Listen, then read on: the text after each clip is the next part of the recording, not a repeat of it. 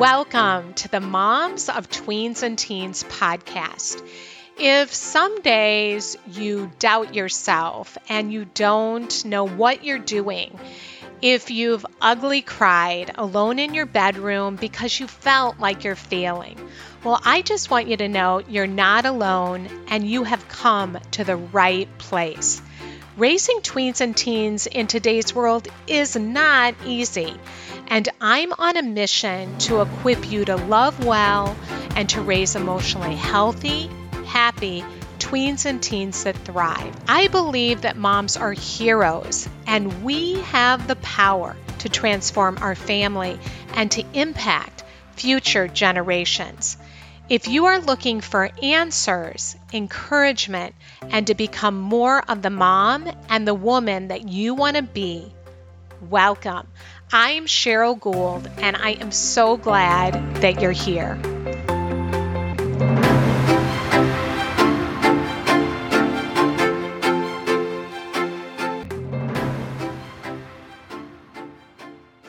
Hi, precious mom. Welcome to the show today. I'm so glad that you're listening in. We're going to be talking about powerful stuff today. How many of us are dissatisfied with our bodies? How many of us have something about our appearance that we don't like? Well, I have a feeling that most of us would be raising our hands right now. And when I was growing up, I was part of the diet culture. It was right when Tab was coming out, and I remember wishing that I looked like Farrah Fawcett, and maybe you wished you looked like Brooke Shields, or Jennifer Aniston, or Madonna. I went through a Madonna phase. And if we thought it was tough to accept and love our bodies and ourselves back then, imagine what it must be like for our girls today. And it can be an ongoing challenge to appreciate our bodies and to support our daughters to do the same. Today, I'm talking with world-leading body image expert and psychology professor, Dr. Charlotte Markey, about helping our girls to understand, accept, and appreciate their bodies. Dr. Markey just came out with her latest book, The Body Image Book for Girls, Love Yourself, and Grow Up Fearless. And in this interview, we talk about the diet culture and some of the things that we do or say as moms that are unhelpful and can even be damaging to our girls, and how we can set a good example with our own eating and exercise habits and self-talk. I learned so much in this interview, and I know that you are going to find a lot of value in it too. Let's jump in. Well, welcome, Dr. Markey, and I'm so honored to have you on the show today. Thank you so much for having me. Thank you for being here. And today we're going to focus on, and I have to hold it up for those that are watching, we're going to focus on your latest book, The Body Image Book for Girls, Love Yourself and Grow Up Fearless. And I have to say, I was telling you, I love this book. I just want to open it up for people. It is beautiful. I mean, look at, it's just, I mean, the pictures and the illustrations, it's so fun. It's really, really wonderful, and all the research and information, which we're going to talk about. You've also written several books. I just wanted to mention Body Positivity and Smart People Don't Diet. But this is your first book for girls. And I'm curious what motivated your work on raising body positive girls and writing this book. Yeah, I think that working on the other books that are for adult audiences really got me thinking more about how to make this accessible to younger people, because it does seem that when body dissatisfaction really takes hold and we live with it for a long time, which so many women in particular, I think, have, it's just so hard to sort of dislodge those negative thoughts and practices.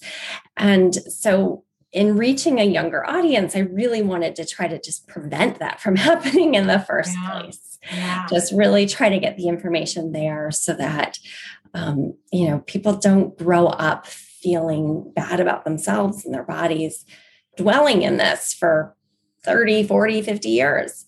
I love that because I was telling you before we got on, I grew up in the Tab, right when Tab, remember that? I don't know, maybe I'm going to date myself. That Tab commercial about the girl, she like lands in the pool and it's like, wow. And it was right when like the diet culture was really coming in. And then there was the Jane Fonda workout videos and all of that. And I started dieting in high school. And I know I'm not alone in that. And I was thinking I would have loved a book like this. And I do think that we carry, many of us, most of us, like you said, feeling not dissatisfied with our bodies. And as a mom of 2 girls, I know I have passed on some of that. And I would say over the last 10 years, really realized even some of the things I was saying to myself in front of them that was not helpful. So I know you've done a lot of research on our impact as parents on our kids' view of themselves and their body image. What have you shown by the research? How much do we influence that? I don't know if we want to hear, but I think it's important for us to know. Yeah, parents are incredibly influential, and this is tricky stuff. So if parents feel like they've misstepped, it's okay. In fact, I think most of us have, and I do this for a living, and I still know I've had moments that I am not proud of, and I've said something that I shouldn't have. So it's okay to back up, and it's okay to change course. But it's really important, first of all, that we don't talk badly about ourselves in front of our kids. When we are saying like, oh, I can't believe I ate that, or wow, I've really gained so much weight during this pandemic, or I can't believe these don't fit me anymore. We don't want to say any of that in front of our kids because it just heightens their attention to those things and to thinking that food is bad, their weight is really important, and they have to fit into certain sizes, right? And we don't want our kids growing up with those beliefs. Yeah, so not saying, oh, I look so fat in these pants. Oh, I hate that I just ate that. What are some of the things that we can do that are helpful? Yeah, I think if we really work on nurturing a positive relationship with food for ourselves, that's really a gift to our kids if we can model that. And like you, I grew up part of the diet generation. I was a dancer growing up, so I was dieting before puberty. I know what it's like, and it's hard then to lose that mentality. But if we can eat without making it a bigger deal than it is and exhibit enjoyment of food and just sort of a sense of balance, right? So it doesn't mean we're always eating healthily or that we're skipping out on dessert necessarily. It just means kind of not making it a bigger deal than it is so that kids can actually pay attention to their physical cues for hunger and satiety, and they can enjoy food. And when it's not forbidden, it becomes a really different thing. What I like to say is food is a form of self-care, right? Think of it as, we are nourishing ourselves both physically, but also emotionally, and that's good. Yes. In the book, I feel like it really did help me reading it. And then I was sharing it with my 21-year-old daughter. And I love how you use the word nourishing. You have a whole chapter on self-care. And then you have, I think it's the 3rd chapter, you talk about loving, how to love your body. Can you share some of the things in there? Because I really got a lot out of that chapter. Yeah, well, I think one of the most important things is to really think about what we do like about ourselves. We live in a culture where we get so many messages that we need to fix ourselves. And a lot of why we get those messages is because people are selling us things, right? It's different kinds of cosmetics or clothes or whatever it is. And so you need these things to be acceptable. And what we want to do is really try to dislodge those thoughts that we need to fix ourselves and work a little bit more on just accepting ourselves as we are.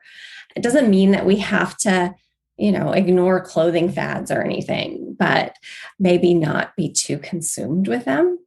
So appreciating and accepting ourselves. I think practicing some gratitude. There's some really great research on gratitude in terms of, even enumerating what it is we like about ourselves, what we're thankful for, and kind of keeping that mental list or a written list at hand can be really useful.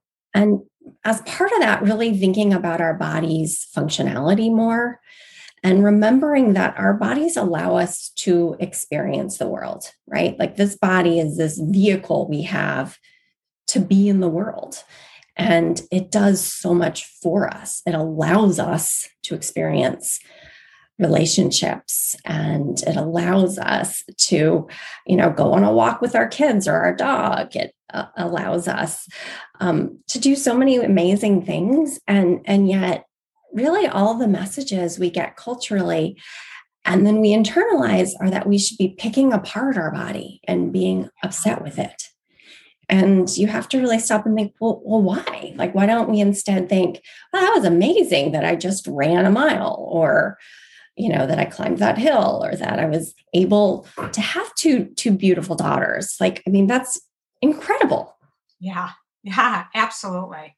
Well, I love that because in the book, you speak in such a way that, I don't know, just reading it is really comforting, and saying, you talk about self-compassion. And I do love the functionality part. That's what I was sharing with my daughter and even my husband, because my husband and I recently started really working out again. And we have been, we usually, in the past we got away from it. Now we're back in it. And it's interesting. We're both like criticizing ourselves. And I'm like, no, I'm reading in this book, your book, about functionality, like being grateful, like saying thank you to your body. Yeah. And that rather than like just stop body shaming, which you talk a lot about body shaming and those messages that girls are telling themselves, we're telling ourselves, but it's also what we can do instead, which I love, what you can replace that with. And so I'm like, oh, I'm so grateful, that I can get up in the morning and go get a cup of coffee, and, that I can go run, and that I can do all these things. And I think that I was practicing that was very helpful. So you really give some good tools to the girls to shift their thinking. Yeah. And that you brought up self-compassion, which I think is really helpful also because, like you said, instead of sort of picking on ourselves or, I can't believe like I couldn't run that any faster or whatever, just saying like, well, I'm doing the best I can today, and maybe tomorrow's different, but, just kind of giving yourself more of a pass, or a good way to think of it is like, well, what would you tell a friend, right? If your friend had a rough day, you would say, like, it's okay, tomorrow's going to be better, and you tried your best, and we all have bad days. But for some reason, when we are, having these internal conversations with ourselves, they often just sound so negative, like, oh, you're so dumb, or I can't believe you did that, or why? We really don't have to do that. So mean to ourselves. I know. We are. Yeah. Just being, softer and kinder. Yes. Yeah. You have a section that I thought was great too about the Mythbusters. I learned a few things. Myths and misbeliefs. So how did you decide to add that to the book? Because it's great. I love it. Well, I've been doing research on eating behaviors and body image for almost 25 years now. And there's just so much of a disconnect between what the research scientists know about these topics and what's usually found in public spaces. I think even more so about food than about body image, probably. But, what's out in popular culture is, you shouldn't eat carbs, or chocolate makes you break out, or whatever. The science just doesn't support those ideas. And And I think it is a source of frustration for those of us who do the research and read the research and believe it and really want other people to understand it. And so I understand why there's confusion, and you watch the news and it's like every day there's conflicting reports. And I appreciate that if you're not in the field, it can be really confusing. But yet I still want people to know like what the science really says. Yeah. Was there one big myth buster that stands out to you that we often think that isn't true? There's so many of them. I think I'm putting you on the spot because I didn't tell you I'd ask that, but I was curious. One thing that I learned from reading the book was just the average amount of weight that girls gain during puberty. Yeah. And how much is that? What I can't remember. Like that's normal. I can easily be 20 pounds, and that's very normal. And it's not problematic. It's necessary in order for a girl's body to become capable of reproduction. That some of it is, of course, related to height too, that girls are growing taller. But, unfortunately, when boys grow taller and put on weight, they're often putting on weight and, their shoulders are broader and they're more muscular and they're fitting a male ideal that's more culturally acceptable. When girls put on weight during puberty, their hips are widening and their breasts grow and they're not necessarily fitting the beauty ideal that so many of us were raised on, which is just prepubertal, which is just skinny and lanky. And so it can be really distressing for girls when they feel like their bodies are changing in ways that they don't like. You do a very nice job of normalizing that they're going to find that and their hips will start to widen. Sometimes that can be upsetting, but you're not meant to have this, do you say pubescent? Is that how you say it? Body when you're becoming a woman, that you're not. And it seems like our culture is feeding that you're supposed to be this model, skinny little thing when you're really a woman. And so I love that you talk about that and expose it in the book. And our bodies keep changing. Yeah. And adolescence and puberty are, of course, really dramatic changes. But, you get older, you have children, just aging, our bodies change. And there's not a ton we can do about all of that, but go with the flow or we're going to be miserable. Yeah. Accepting ourselves. You have done lots of research yourself and with leading international experts in the science and practice of body image. Was there any research along the way that you felt especially surprising? Surprising. I think, I was actually looking back over some research I had done a number of years ago now, looking at, I don't know if you remember the reality TV shows that came out about cosmetic surgery, and it was like the extreme makeover shows. Yes. Oh, and were really kind of scary to watch. I tried to watch it, and then after a while, I was like, I can't watch this anymore. Yeah, they were really popular for a short period of time. And I actually did some research to see how like college age students, young adults, how they reacted to them. And we did an experiment. As there's a sort of a series of studies we did during this time, but one of them was an experiment where we showed some of the participants extreme makeover that was like the home version. And then we showed some extreme makeover that was a person.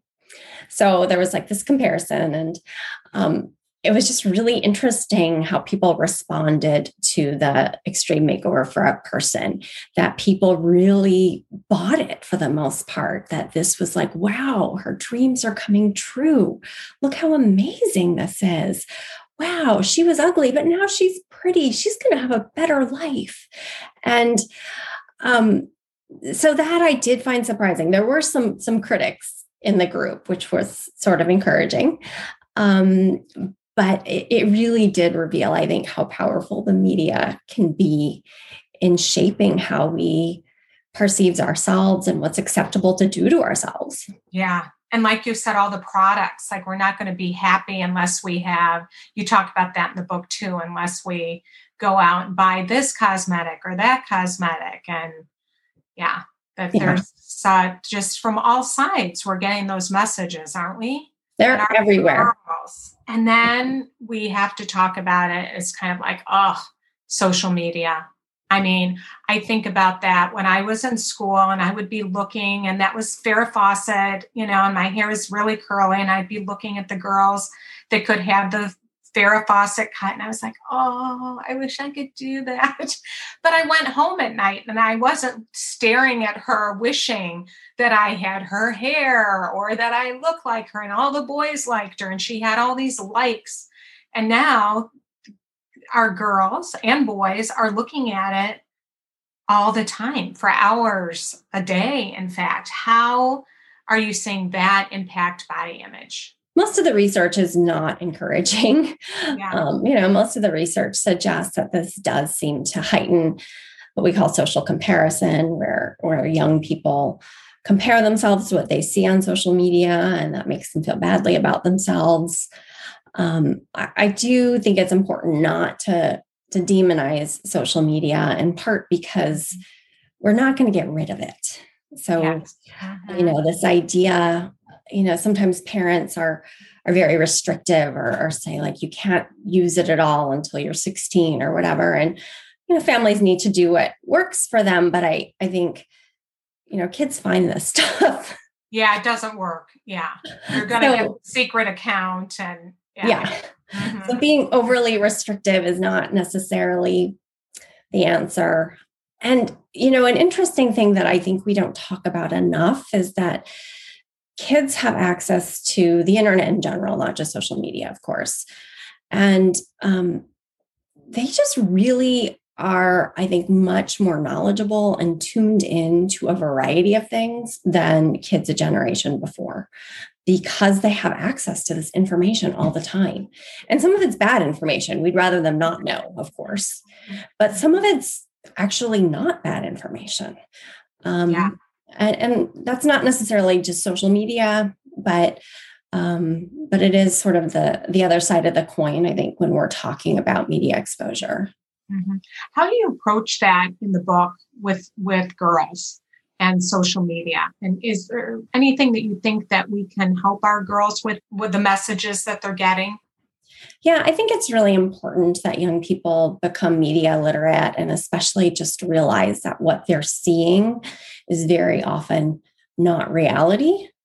And young people get some of this in that they know how to edit an image and filter an image and do all of that. So they do seem in some ways savvy. That, of course, celebrities are doing that too. But I think they don't know necessarily always the extent to which some of that is happening.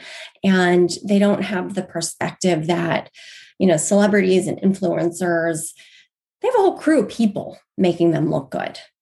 And their job is to look good. They spend, 50% of their time exercising and being made up and having whatever sorts of meals made for them. And, the rest of us are just not living our lives like that. And I think it's even worth questioning if we want to. I mean, certain aspects of it, of course, seem glamorous, but, I'm pretty sure it's not for me. I think I would get kind of bored and not be intellectually engaged the way I'd like to be. So, no, you give a lot of substance to the girls of things to think of proactively rather than like being the change and thinking about who they want to be in the book, which is very empowering for our girls. Your last chapter is being the change. And can you speak to that? Yeah, I just think it's important for young people to feel empowered and to realize that, if it comes to media, for example, you don't have to be a consumer. You can opt out. You don't have to follow all the trends. And if you don't, other people will feel empowered to do the same often. And if you are an example of someone who's confident and not dieting or not doing some of the sort of typical things, other people also will see that. So you can be a good example. And just like all of the unhealthy trends can kind of spread through a group of people, some of the healthy ones can spread through a group of people. They don't necessarily have the same reach as a celebrity does online, but I think that we should all feel empowered to change, even if it's just one of our friends or one of our kids or, someone we know who's been struggling, just offer some sympathy or some information. That sometimes little things can go a long way. Yeah. Your wording in the book, it's like setting yourself free is how I'm like, yes, like break free of this, it's like a big weight. I feel like when we're not embracing who we are and accepting ourselves and appreciating our bodies and who we are and our gifts and talents and how our bodies move and all those things that you talk about, and taking good care of ourselves as well. You talk about that self-care. It just feels very freeing. And you talk about going, and aliveness is what I think of, like going in and being fearless into the world rather than so focused on what, how we look. And that really is constricting in so many ways. It is. And limiting in so many. And exhausting. Yes, totally. Like we're so much more than that. Yes. So much more than that. Yeah. I have to ask you this because this is a question. It probably comes up in my community of moms of tweens and teens, at least probably 2 or 3 times a month, about my daughter is eating too much.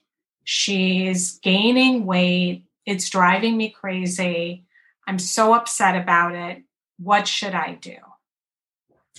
Yeah, this is a tough one because I think as moms, especially if we are moms, as many of us are of this age who've grown up as sort of part of diet culture, what we worry about is that our kids are setting themselves up to become overweight and to feel then like they have to be part of this diet world. But in fact, it's actually a wonderful thing if they feel like they want some ice cream or they're hungry. I mean, here's the thing too. They're hungry. They're growing. Mm-hmm.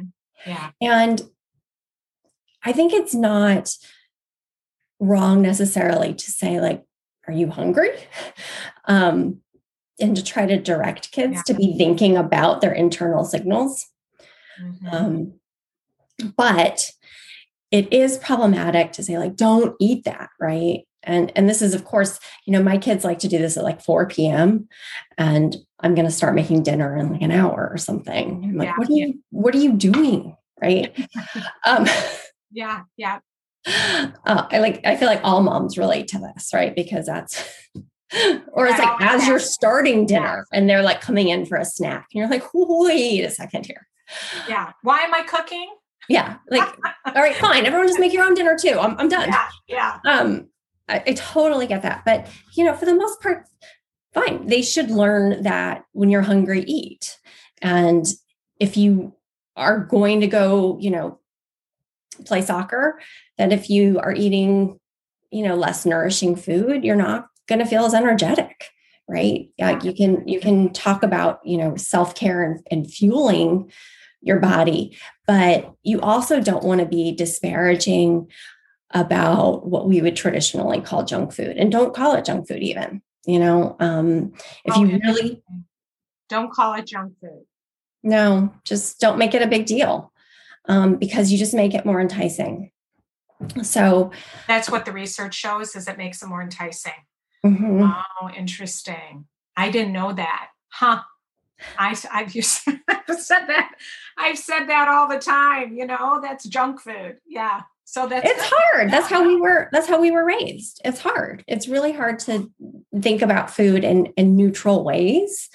But what I will say is that if a kid is gravitating towards certain foods that are not particularly nourishing and a parent feels like they're just overeating them, that they're not hungry, like they're bored or something, you can buy less of that food.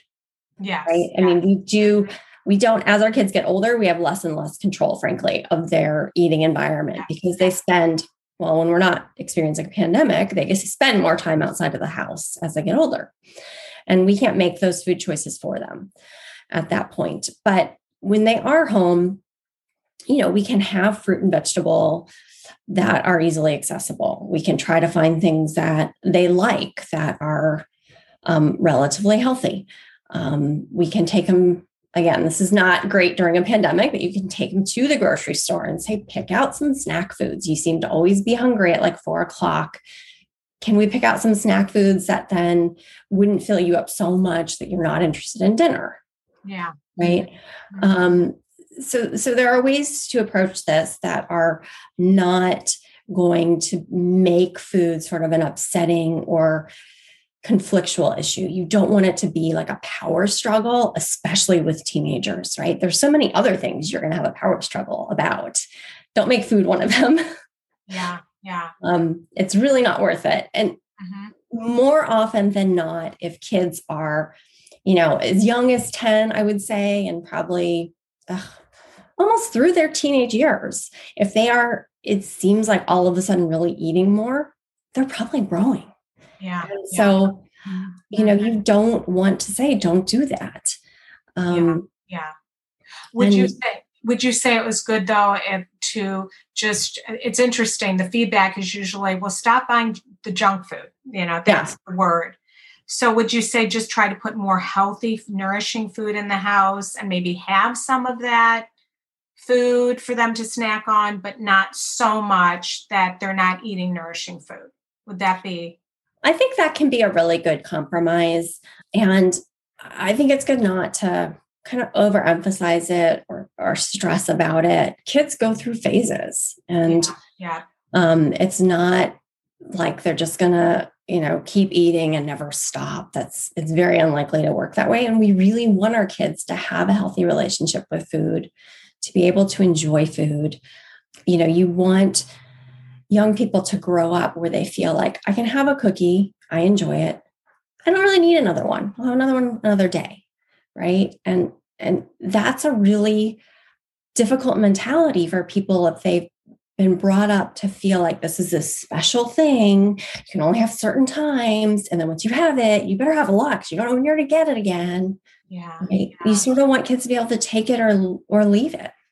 Yeah. You talk about that too with the girls in the book, the intuitive eating. Yeah. Paying attention more if we're full. Yeah. Rather than like all of a sudden binge eating, which I think would be so common when you get into the dieting.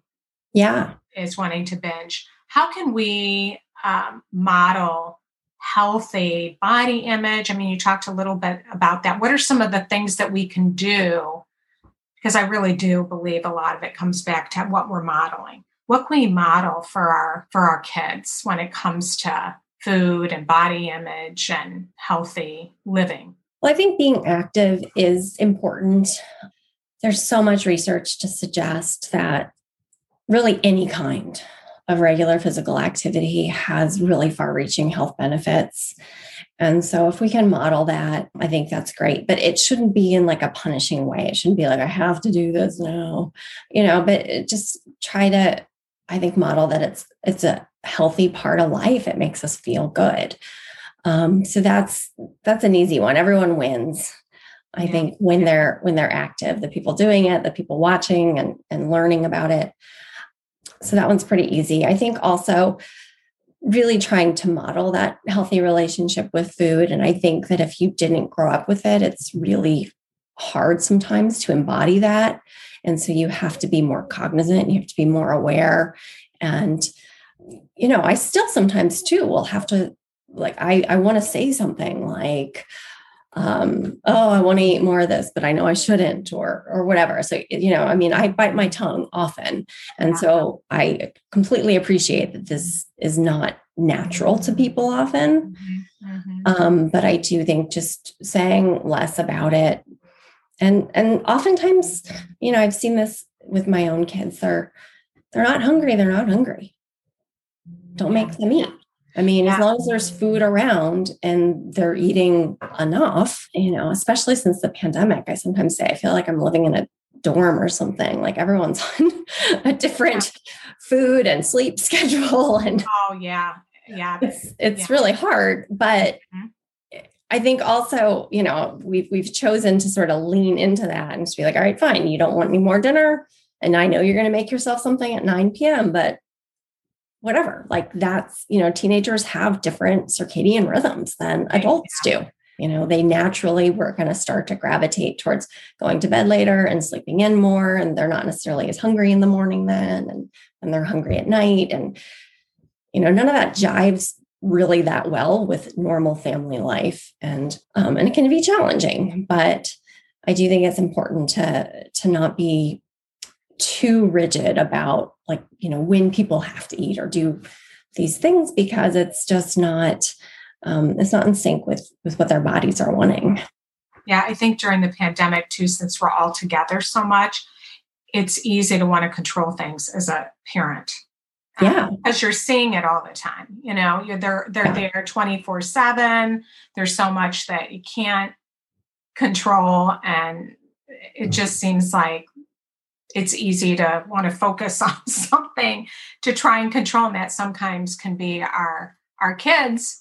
And that doesn't usually work so well, especially with tweens and teens. Yeah. Picking your battles, letting go, realizing they're cats. They come out a little later, out of the rooms to graze and to eat. Yeah. I told you before when we were first emailing, one thing that has come to my attention, and I didn't even know what this meant, was orthorexia. Is kind of a new thing that we're seeing, and kids and adults, but being very focused on eating healthy, so much so that can become an eating disorder. I just want to shed some light because I was talking to my daughter about it, and she was talking about how that's a real battle. Like even for her now, seeing all these messages about, don't eat gluten, only eat, all the pure foods, and don't eat the cookie, and, don't eat sugar and all these things. And it can become obsessive. And it seems like in the pandemic that everything's body image and eating and all that has really come out of the woodwork. What would you say? I mean, if your kid is struggling with something like that, what would you tell parents to do? I mean, I think anytime a parent feels like there's a persistent concern, first of all, there's no shame ever in getting some help, either someone for the parent to talk to get consistent support, or someone for the child to talk to. So even though it seems quote unquote healthy, once it becomes obsessive or concerning, or someone stops wanting to eat with other people or, socialize because of the food, then it's not healthy. And, just because they're eating nutrient dense food, food is more than just nourishing in terms of our physical bodies. It means so much more to us. And so I think, sometimes some professional help can be, even just short-term professional help can be really, really great. And like we were saying, we don't want young people to struggle with issues for decades if we can do something to intervene and kind of set them on the right path. Yeah. But I also think, sometimes this is where when you might want to not keep the sweets out of the house, right? So if it's a child living with you, if it was my child, I'd probably, load up on their favorite ice cream. Yeah. And make it a little bit hard to resist. Yeah. Because, and model eating that ice cream and enjoying it, and model not feeling guilty about it.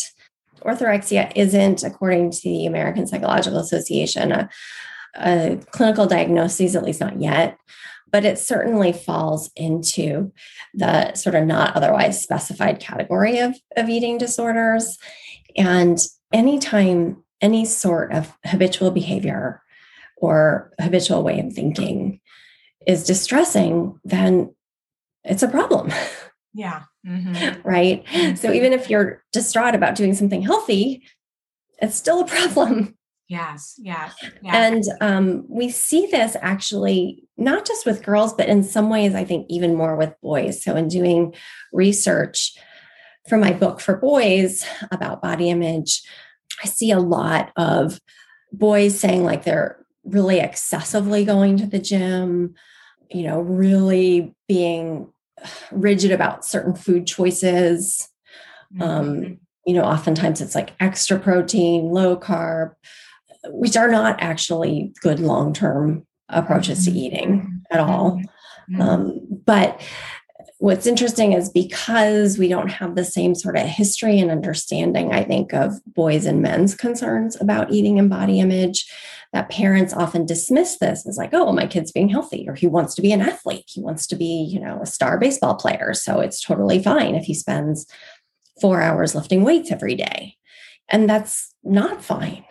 That's a compulsion at that point. So even though the behavior is healthy, it doesn't necessarily mean that the mindset is, or that it's sustainable. And anytime we're engaged in behavior that just takes up that much mental space and that much time, then we really need to kind of step back and say like, whoa, is this actually good for me? Or is this good for my child? Very good question to ask. Well, tell our listeners where they can find you. You also are working on a body book for boys. And when's that going to come out? It should be out about a year from now. Yeah, actually the book is written. We're just working on edits. And I actually just this afternoon got some sample graphics for the illustrations. And so things are moving along. It's just these books take a while. It's a slow process. I know I'm working on one right now. It's so impressed with your book. I mean, it is. It's a ton of work. It's a process. It certainly is. Yes. Yeah. So that'll be out in about a year. I'll have you back. That would be wonderful. I would love that. Yeah. And all the information is really just if you go to thebodyimageBookForGirls.com. And I'll even link the information to the boys' book soon. We have to get on to that webpage too. And ordering information's there, and some information about the content and everything else is there. So okay, wonderful. And I'll share all those links in the notes for everyone so that they have that. Also, you have great resources of body positivity. Even on Instagram, I started following that Healthy is the New Skinny Girl. That you recommend. And I really love her. And I told my daughter about her. So I love the resources that you share. Good. To counteract those messages that we get. And we need that. So thank you so much for your book and for what you're doing and putting out into the world, because we really do need it. So thank you. Yeah. Thanks for coming on. Of course. And I hope we can talk again soon. Well, that's it for today. And thanks so much for joining me. Wasn't that helpful? I hope that you took away some really good nuggets. What I want for us is for us to continue to dig in around loving and accepting ourselves and our bodies and embracing who we are, because we can have critical voices. And I know from having 2 daughters that they catch that, even though we don't want them to. So it really does start with us growing and nourishing ourselves and embracing who we are and accepting and loving ourselves. All of us, right? Each one of us, so that we can give that to our daughters. And I just want to tell you that on the momsoftweensandteens.com website right now, we're offering a free 5-day mini email course to help you to transform your relationship with your tween or teen. And really good stuff, short, comes to you each day for 5 days with one tool that you can use to really help you to cultivate that close and connected relationship with your kids. So check it out. You'll see a drop-down menu, and I hope you will subscribe. All right, well, have a great week, and I will see you back here next week.